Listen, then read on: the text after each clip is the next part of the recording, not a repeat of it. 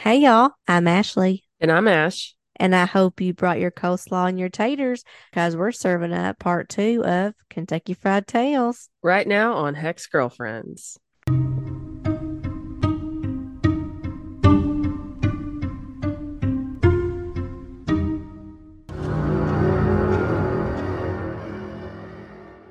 So, Ash, I was visiting my mama a couple weeks ago, and they built on an addition to their home, right? With the addition, they built on to their closet space. So you've got one walk-in closet that leads into another room that is a laundry room with your washer and dryer. That room leads into another closet of a guest bedroom. So essentially, you have three rooms that have no windows and that are pitch black. It makes me think of one of those backroom videos. Like you don't know where you're coming out at. Exactly. So I'm in the guest room, staying in my mama's house. And I thought, you know what? I'm going to shoot in through my closet, the laundry room, her walk-in closet to her bathroom. I'm going to put a towel in there. Well, their doors are super wide and super heavy, and they end up closing on their own. So I'm like, I'm just going to make a run for it. And I tried to turn the lights on, but it didn't work out. I made a run for it. The doors are closing behind me, and I end up being in Mama's walk-in closet, totally alone in the pitch black, and I cannot find the door knob for this closet door. I mean, the only people in the house are my daughter, who is 9, and my brother, who is 17. I just start kicking and punching this fucking closet door in the dark Oh shit. because I'm like, this is it. This is how I'm going out. Well, I hear footsteps running, so I know Noah's running down this hallway, and he busts through one of the doors trying to find me. And I'm like, help! Oh my God, I'm dying. Bless his little heart. He was scared shitless. I was scared shitless, and he led me out. And that was the day that my brother saved my life. We're gonna tell Kentucky Fried Tales Part 2 tonight. I know there have been some that have been waiting for our part two of Kentucky Fried Tales, and here we are. We did find some that are gonna be pretty entertaining. All right, so I think I'm gonna go first. There's a theme that at least I'm looking for spooky season, and that's the season of the witch. Love that. Yes, I love witches. I love hearing stories about witches and anything witchy, give it to me. So, this is going to be Louisville's Witches Tree. Can't wait to hear the history behind this one. So, there's a historic section of downtown Louisville that's referred to as Old Louisville. A lot of the homes here are big, old Victorian homes, incredibly beautiful, almost like mansions. They're so huge.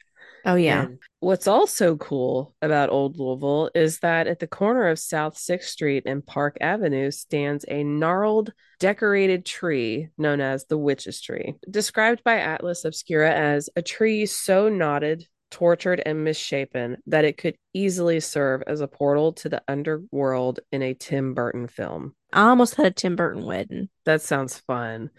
What a great way to describe it because you're thinking immediately Nightmare Before Christmas, all the doors. Is this how I find Mr. Oogie Boogie and his gaggle of children? According to legend, a majestic, large maple tree served as a gathering place for local witches and voodoo practitioners to perform ceremonies in the 1800s. Though the witches' ceremonies seemed harmless, this would all change in 1889. A festival planning committee took an interest in the tree and they decided that they were going to use it for their annual May Day celebration. When the witches caught word of their interest, they were big time mad. Oh, I bet.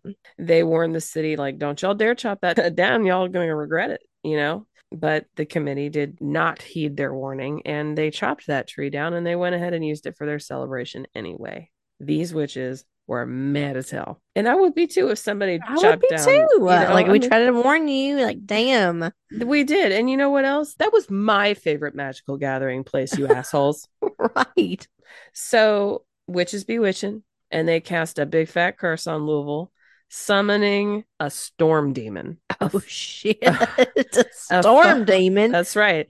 We're They, gonna get one of those. you know what? I asked the same question. Like, how does one summon a storm demon? Is it like the rain dance that Jonathan Taylor Thomas does in Man of the Man of the House? house. Yeah, because that's what I'm picturing.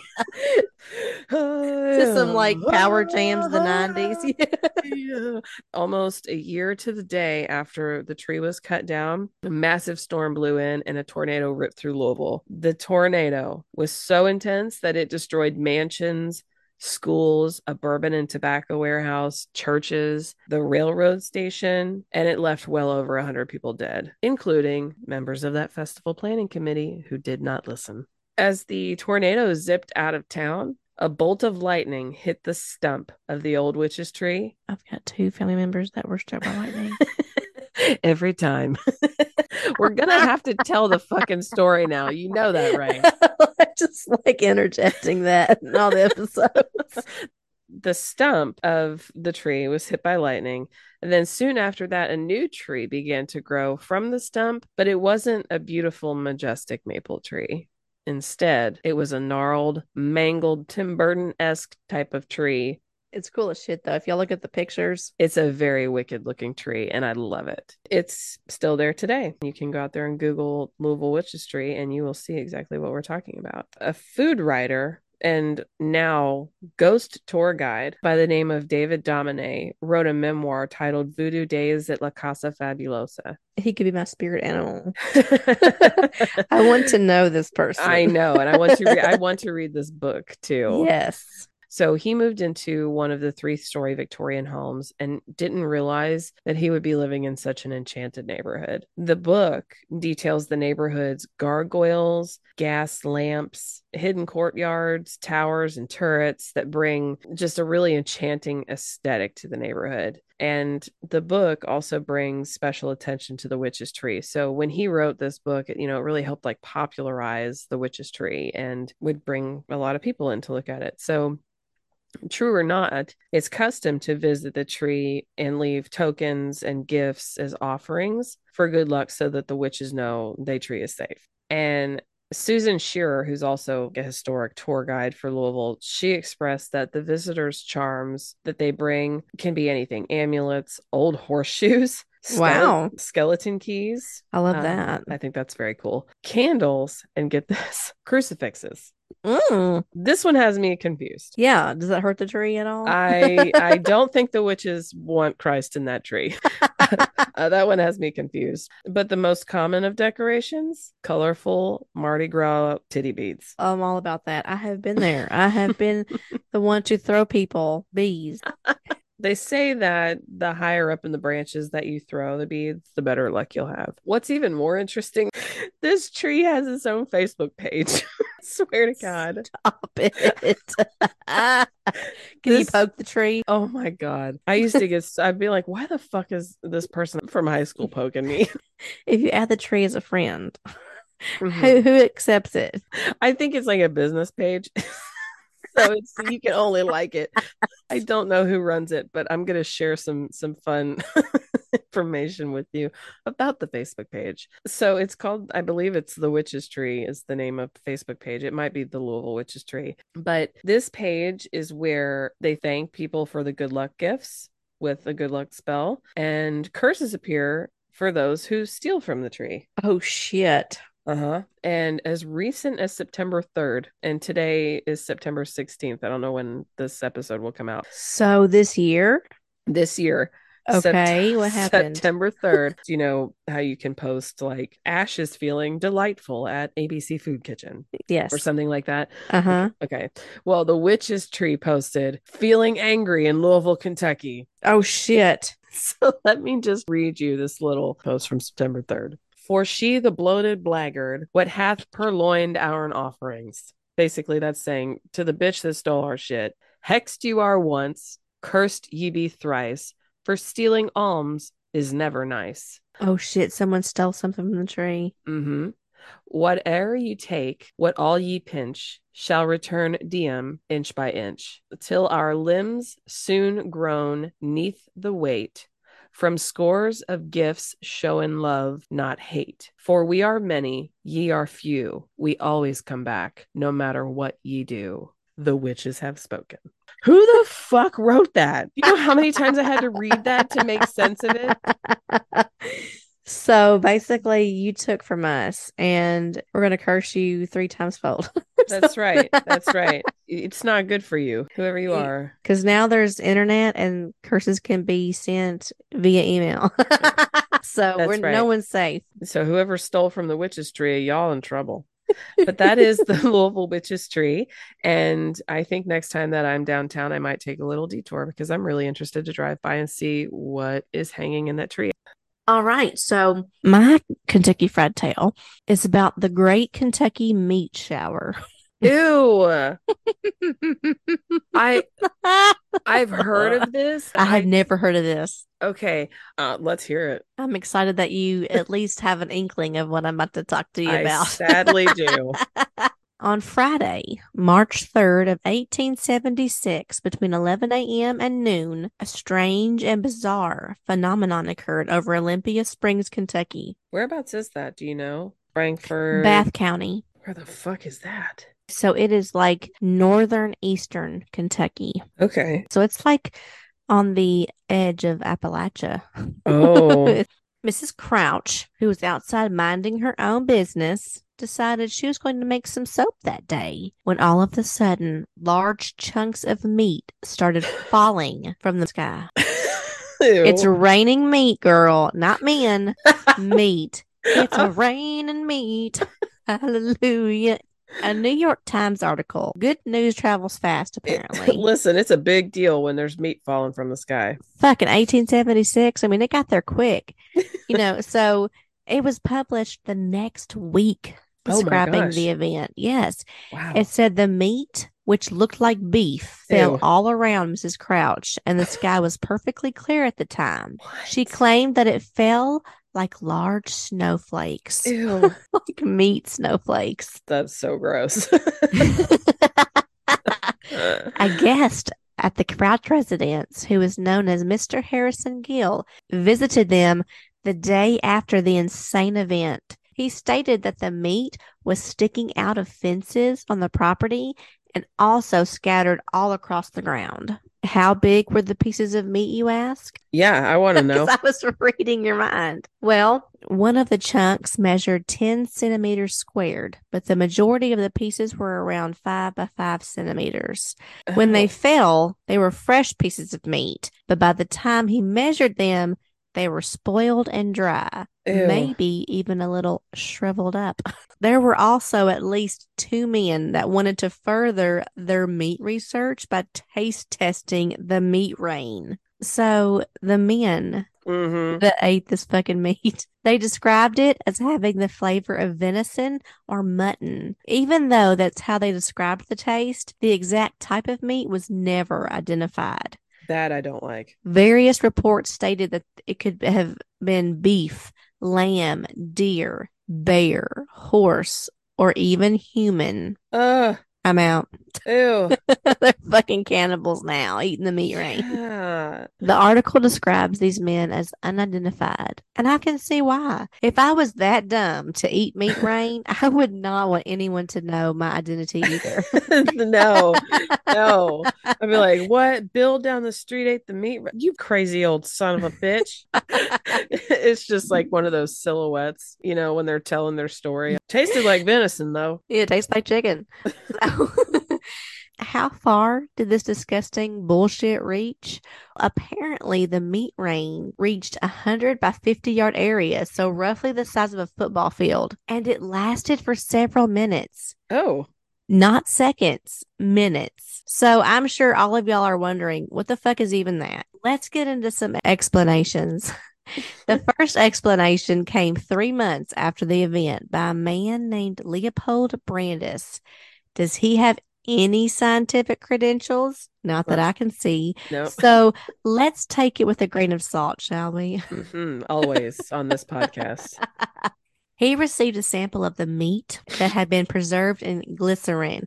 He claims that the meat wasn't actually even meat at all. He said that the Kentucky Wonder is no more or less than nostoc. Nostoc, also known as star jelly, troll's butter, Oh, spit of moon, fallen star, witch's butter and or witch's jelly, is the most common genus of cyanobacteria that is basically a gelatinous sheath found in both aquatic and terrestrial environments. oh my God. And these dumbasses just I ate picked it that up thing. off the ground and said, let's have a snack. So let me just tell you what it could have been too. Oh God. So the cyanobacteria I was telling y'all about, you can find it in the soil, on moist rocks, and bottoms of lakes and springs. If you Google image nostoc, it looks green, squishy. Basically, I hate it. It's fucking earth boogers. Ew, earth boogers. Ew. So this man, Brandis here, he wasn't completely useless, okay? Because he actually gave samples to an experienced histologist and the president of the Newark Scientific Association, Dr. A. Mead Edwards. I'm sorry, did you say a meat Edwards? Mead with a Oh. D. He he concluded that it was most likely lung tissue of a human infant. Ew. Christ, from the sky? What the fuck? But another histologist, Dr. J.W.S. Arnold, studied the specimens and agreed that it was some kind of animal cartilage and or lung tissue. Keep in mind, there were two Kentuckians that taste tested this shit. Yeah, they sure did. I For gotta sure. go. 7 samples were examined by different scientists that pretty much concluded the same. 2 samples were lung tissue, 3 samples were muscular tissue, and the other 2 samples were cartilage. So, how did these samples of tissue end up falling from the sky? The only logical reasoning came from Dr. L. D. Castenbein, who believes it was literally a coordinated bout of projectile vulture vomit. For several minutes? Yeah, exactly. I mean, that's a whole lot of upchuck to cover a football field for several minutes. Yeah, like I don't know anybody that can puke that long, let alone a fucking vulture. You ain't lying. And that's the part that blows my mind. That would take a shit ton of vultures. The surface area that you're covering, that just doesn't make sense. I don't know if you did this, but when I was little and saw a vulture circling nearby, I would go out into the yard and play dead to see if it would swoop down and try to eat me. I did not do that. This is where we are different. Had that vomited on me, my soul would have left my body. I don't know about this theory. I guess it's logical, but that's a lot of vomit. There are 2 species of vultures in Kentucky, the black vulture and the turkey vulture. Both are known to projectile vomit their stomach contents as a defense mechanism or to make themselves lighter for flight. You It's know, a it's just lot. it's just a lot. What scared them? Is it aliens? Right. It's aliens. You know, so they What's just the defense collectively all mechanism they're using? thousands of vultures puked at once because aliens. So y'all email us and let us know what you think the mystery meat could have been, or if it was God having some fun with the Kentuckians that day, just to see if those motherfuckers would eat it. And they did. Oh my God. I know. I even found a children's book about it. Oh my It's God. called The Meat Shower. Not Oh, to be confused with the popular Cloudy with a Chance of Meatballs, which is fiction. very This different shit is for stories. real. Yeah, very different stories. The book is called Meat Shower by Mick Sullivan. It's on Amazon. Check it out if you want. And if you're at all interested in seeing an actual specimen saved from that day, you can visit the meat at Transylvania University. Field Ew. trip. Yeah. I mean, maybe because I am intrigued, but gross. They fucking ate that They shit. fucking ate it. I want to see what it looks like just to see what these assholes ate. It looks like chicken in a jar floating around in some glycerin. Oh, we're always over here trying to be like, stop, Kentucky ain't that bad. It's really great here. And then they go and do shit like this, or we have fucking meat rain. It's like, well, no wonder the rest of the country thinks the way they do because it's fucking weird here. I know, but man, that's what we got the stories. We got the Kentucky Fried Tales You're because of this goddamn shit. right. What is your next Kentucky tale? I can't get meat shower out of my Meat mind. shower. I need a sip of wine. Okay, this one is a little more on the fun side. I think this is almost more of like an unusual story for me to tell because of what it's about. I'm not a disbeliever, but I'm not a believer. Bigfoot Showdown. Already, I'm a believer. Is it possible? Yeah, much like aliens are possible, anything is possible. It's hearing the people tell these stories, though, that I can either feel if it's genuine or not. And there are some people that really truly believe they have seen some fucked up shit out there. So this story takes place in Red River Gorge, which is a very beautiful place. It's surrounded by vast, dense forests, rock slides. There's babbling streams, waterfalls. Red River Gorge is one of the most beautiful parks in Kentucky. One summer, the main character of the story, I'm going to tell you, his name is Rodney. Rodney would have one hell of an experience, one that would leave him vowing to search for the truth until the day he dies. I mean, he truly believes that whatever happened to him happened, and he's going to fucking find it and prove it to the world.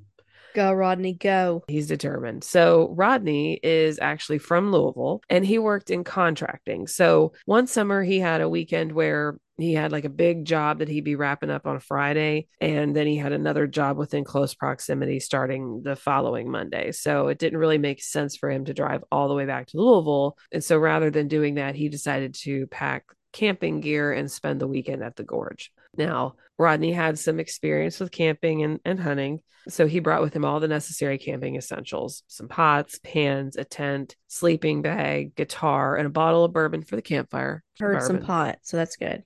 Yeah, no, pots and pans.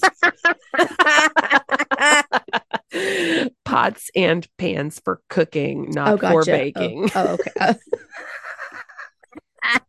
If you know, you know. It had been years since he'd hunted, so he didn't really bring any type of protection along, just a machete so he could like clear pathways. Rodney was excited and he was adamant that he only liked deep woods camping, like the real remote kind that we generally stay away from. Right. Yeah, that's his jam. Even so, he liked the idea of being completely isolated, but he also didn't like the idea of being isolated alone. He was a little nervous and takes to the internet and posts on a forum for campers that he was looking for company during the long weekend. While camping? Yeah. Okay. Apparently, there was a forum out there, and you could say, "Hey, I'm going to the gorge. I'm going to be alone." Sounds to me like the plot of a horror film, but I am not Rodney. So I don't know what this man was thinking. He took to the internet and said, "Hey, this is where I'll be if you want to meet MEET, not MEAT." Rodney loaded up his truck. He finished his Friday job and then he headed off to the gorge. And when he got there, it was about 6 p.m. And two other men also arrived because they had seen his request on the forum. He described these two men as being the business type, like lawyers or bankers. They ended up hitting it off regardless, and they began their hike into the forest. They went so deep into the forest that he said you could really only see about 30 feet in front of you at any given angle. I have a hard time believing some businessmen, aka lawyers, are out there. Yeah, deep woods camping. I don't know. Once the group found like a perfect spot alongside a pretty good sized babbling creek, they began to set up camp. And Rodney put his tent up, and then the others worked on theirs. And while they were doing theirs, he headed down to the creek to rinse out his camping pans. He basically said, like, when you go camping, before and after, especially after you use pans out in the wild like that, you want to clean them really good, or else you're going to attract all kinds of shit. Oh, that makes sense. Whenever we Yeah. go camping and we clean our shit off in the river. Because I mean, any kind of wildlife that, smells any food. Bears, I mean, we know how they act. So he was soaking in the serene sounds of the water and just, enjoying the moment. And then he suddenly got this feeling that he was being watched. Then he heard a loud splash right behind him. Oh my God. This spooks him because, this creek is so loud that you can barely hear your own thoughts over it. But whatever hit the water was loud enough that it distracted him from cleaning for a second. And he was like, oh shit.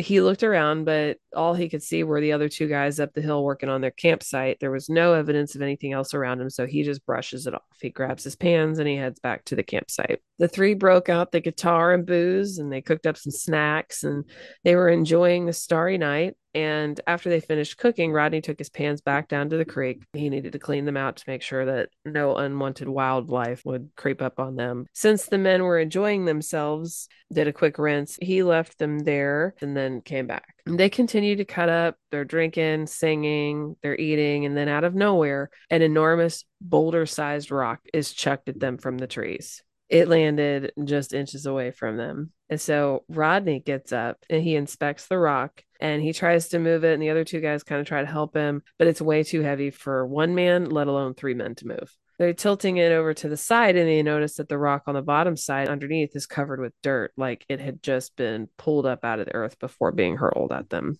Damn. That's alarming. It's like Harry from Harry and the Hendersons. He's out there playing dodgeball, damn it. He was trying to have a good time and y'all didn't want to play.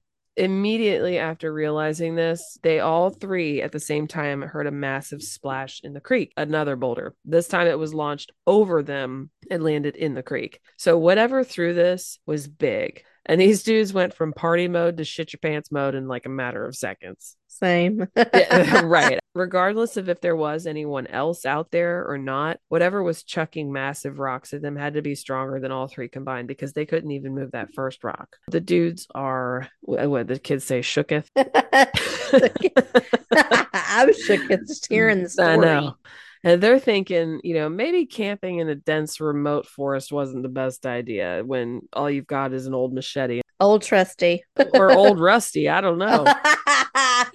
Old rusty. As the night became darker and visibility became less and less, they started hearing all kinds of noises. And it started off with like small grunts and growling sounds, which Rodney figured, okay, it's probably just a buck. Occasionally you would hear stories of bears around there, but they're not super common in this area. Then they begin to hear loud bangs. He described it as somebody smacking a tree with a baseball bat. Very distinct sound. And Rodney thought, okay, well, maybe it is a buck, and maybe this buck is just knocking against the trees with its antlers, but he was not even convincing himself with that idea. And in that moment, he was really wishing that he had brought a firearm. I never want to be in that position. The men begin to yell out, "Who's there? And what do you want?" in the direction of these sounds, to which they received no reply because they're in the middle of nowhere. Instead, they started hearing deep guttural growling. Even then, these men tried and tried, just brushing it off, telling themselves, it's just wildlife. It's just wildlife. It's nothing. And it wasn't until they started hearing trees break and limbs snapping, heavy footsteps headed in their direction. Oh my God. That's when Rodney was like, whatever is taunting them was not a four-legged animal. He very distinctly heard the sound of something walking on two legs with a heavy footfall, not like your that a four-legged creature would do, right? So that in and of itself is terrifying when you're able to tell that whatever this is on two legs and it's not human. It's a goddamn Yeti. Yeti, Yeti, Yeti, Yeti. The growling increased, and then it went from a low growl and became more of a yell, but not a human-like yell, some beastly type yell that he's never heard before. And so he's waving his flashlight through the trees, and his eyes are shifting back and forth between dense trees and trying to find any sign of light. And in the moonlight, he sees a large, dark outline of a human-like figure, but it was far too tall and far too broad to be human. So he's sweeping his flashlight side to side, and he can see the large figure beginning to intentionally dodge the beam. So whatever that is trying not to be seen. Oh, wow. So it's big and fast. And it's taunting the shit out of you.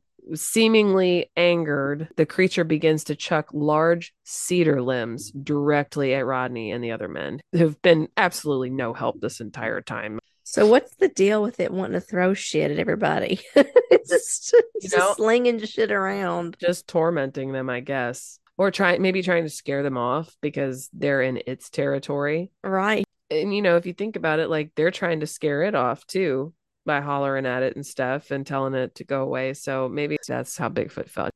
They described the limbs that are being chucked at them as being too big to be launched by a normal human, which leaves them absolutely terrified.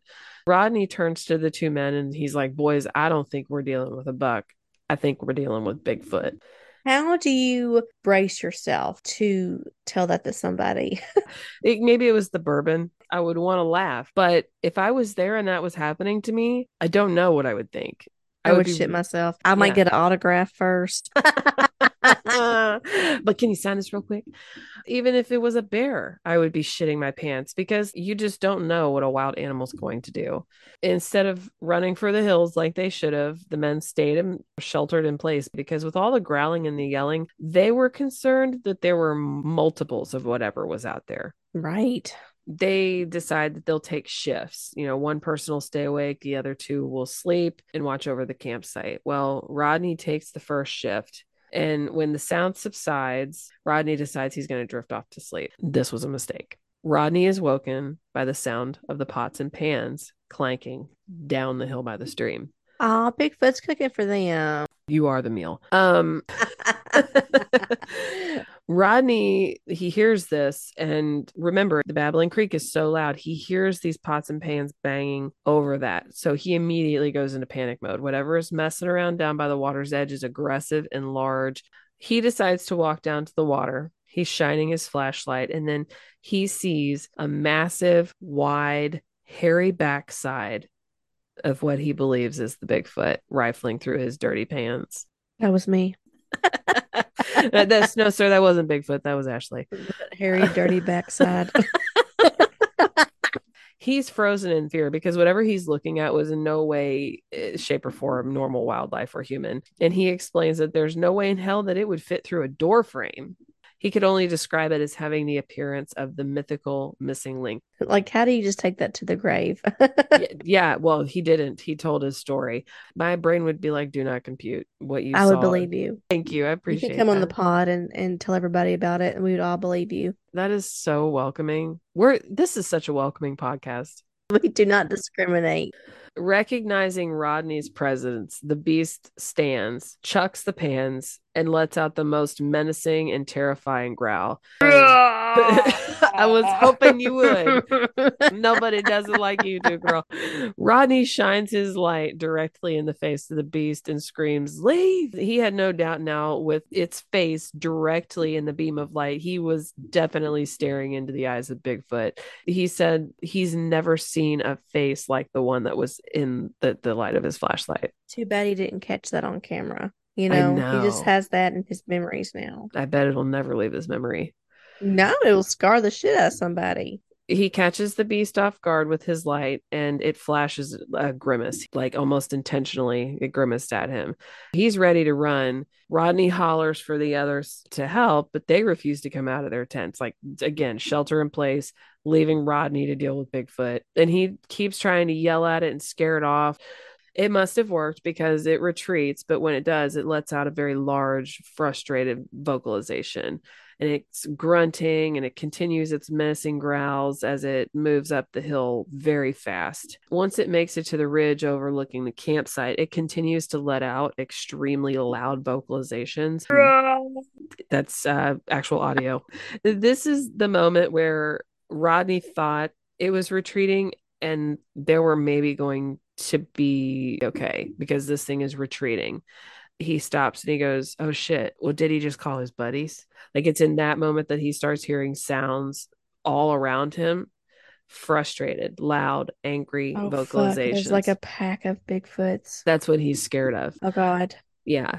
But thankfully the sound dies off. So it was likely just echoing from the ridge. And when it dies off, he sits down by the fire and he waits for it to get completely quiet again. Once the forest is quiet again, normal sounds, crickets, nightlife, he decides to try and sleep again. Like, how in the fuck is this? I wouldn't sleep for a week. Hell no. I would have been up all night long clutching that rusty machete sitting by the fire. When Rodney woke in the morning, he woke to the sound of the two men packing up and hightailing out. I'd be like, y'all move over. I'm coming too. They had every intention of just leaving him and not saying goodbye, screw you, nice knowing you, nothing. I mean, again, he met them on the internet, so whatever. But first sign of daylight, and they're like, shoo, and Rodney gets it. I get it too. Yeah, he's like, He believes the two men probably kept this encounter to themselves, being businessmen with a reputation likely to uphold, but he didn't feel that way about himself. He couldn't see them, sitting around the water cooler on Monday being like, hey, y'all, we had this run in with Bigfoot this weekend. And let me tell you, he had a hard time himself sharing this. He was worried about what others would think, if they call him crazy. I mean, he even thought he was crazy. He never believed that something like this could happen to him, but he knows he saw it. And he's so convinced that he saw it. Now he can never stop looking for the truth. He can't unsee what he saw that night in the light of his flashlight. This is just going to consume him until he finds out the truth or dies trying. Bigfoot, Sasquatch lives in Red River Gorge. Got Yeah, it. not going there. Okay. Though I have been there. I want to go. I have camped there. Yeah. Damn. Being face to face with Bigfoot, I don't know. I think I would not live to tell the tale. No, I think I would die dead right there in the moment. Just Yes, I died today. Yeah. Well, I'm sorry, I can't go to the island of the dolls. I died today after my encounter with Bigfoot. We are taking a turn. It's not as fun as the Bigfoot. My next Kentucky Fried Tale is not only interesting, but it's an incredible tragedy. I'm going to tell y'all about Miss Leah Smock, also known as the Battletown Witch. Oh. So, this story originates in a small area right outside Brandenburg in Meade County, Kentucky. The area is known as Battletown. You know where that's at? Yeah, it's not far from you, I don't think.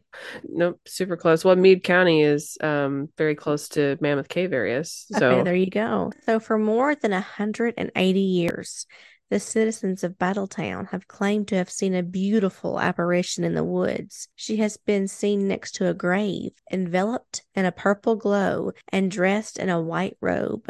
well, that sounds beautiful. I know, right? Enchanting. I was enchanted. Sorry. I don't listen to anything except Taylor Swift these days, and I'm not afraid to admit it.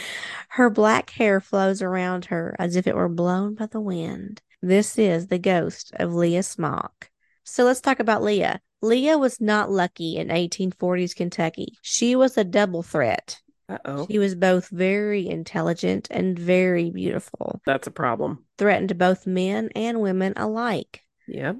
She was hungry for knowledge and ended up finishing school early because there was nothing left for her teacher to tell her that she didn't already know. I love a learning woman. I do too. She decided to immerse herself in the knowledge of the nature around her and use the earth as her teacher. Isn't that sweet? That's so beautiful. She became friends with the Cherokee that still remained in the area and became close with a Native American that went by Joe. Oh. Joe gifted her a walking stick that had a serpent coming out of the top. Oh. I mean, I love the friendship, but you can keep the serpent staff. I mean, it could raise some eyebrows, but who cares, right? Mine are up.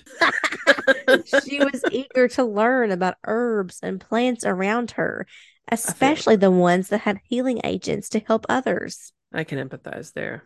Right?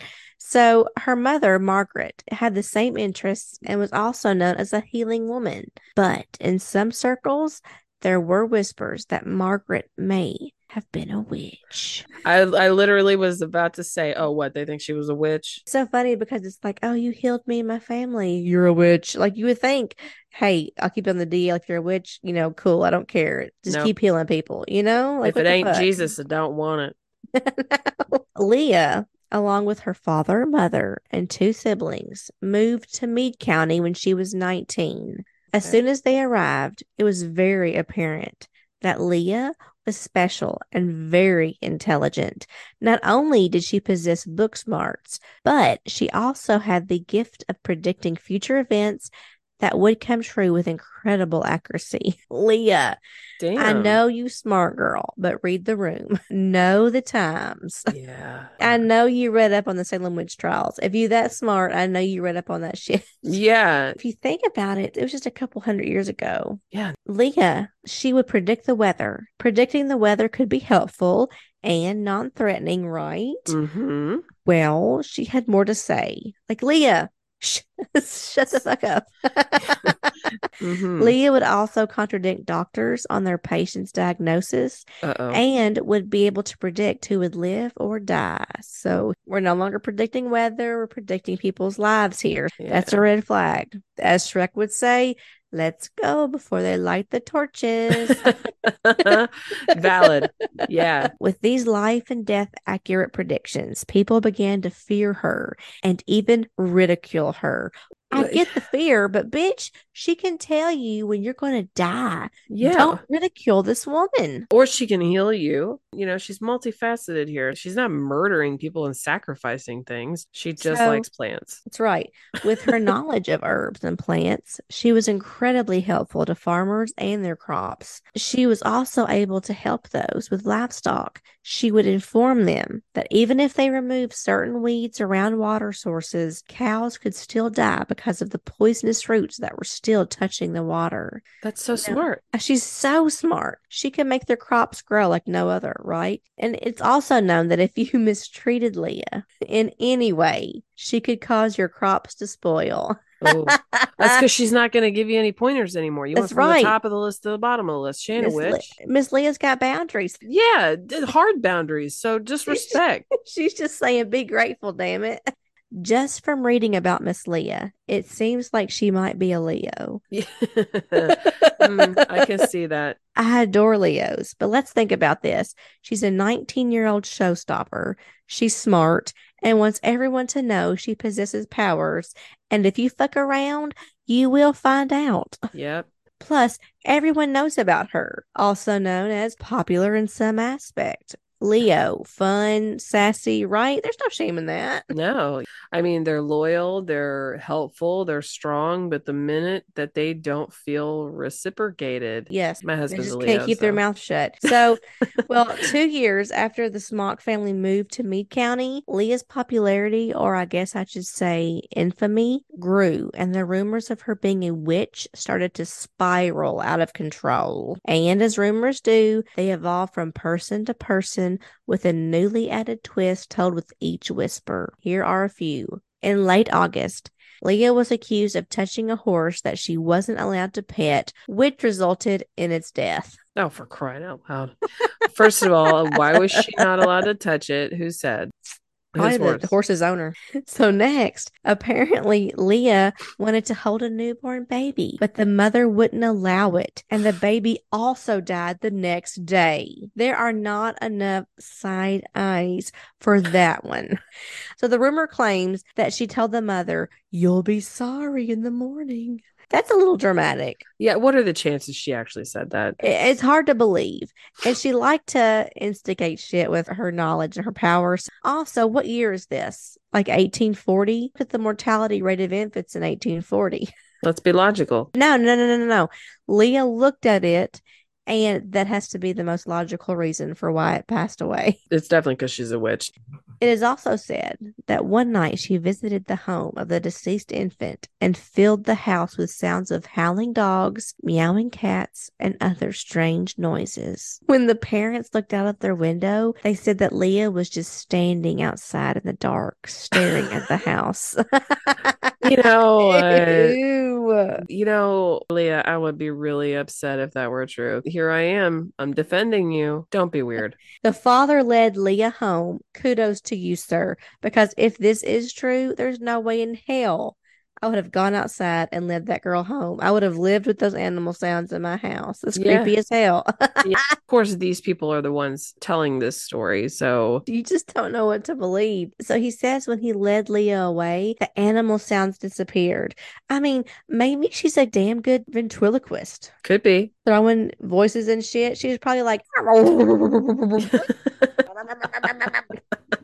I don't know, but there are other stories about Leah, and they consist of undoing people's hard work, withering crops, burning houses or barns, even how she was involved with the disappearance of two boys. Need more deets on that one. Apparently, the two boys, they were found safe. The boys explained that they ridiculed Leah for being a witch, and then she made her animal friends chase them away. Boo fucking who. Don't make fun of Leah. Do the same shit. Sick 'em.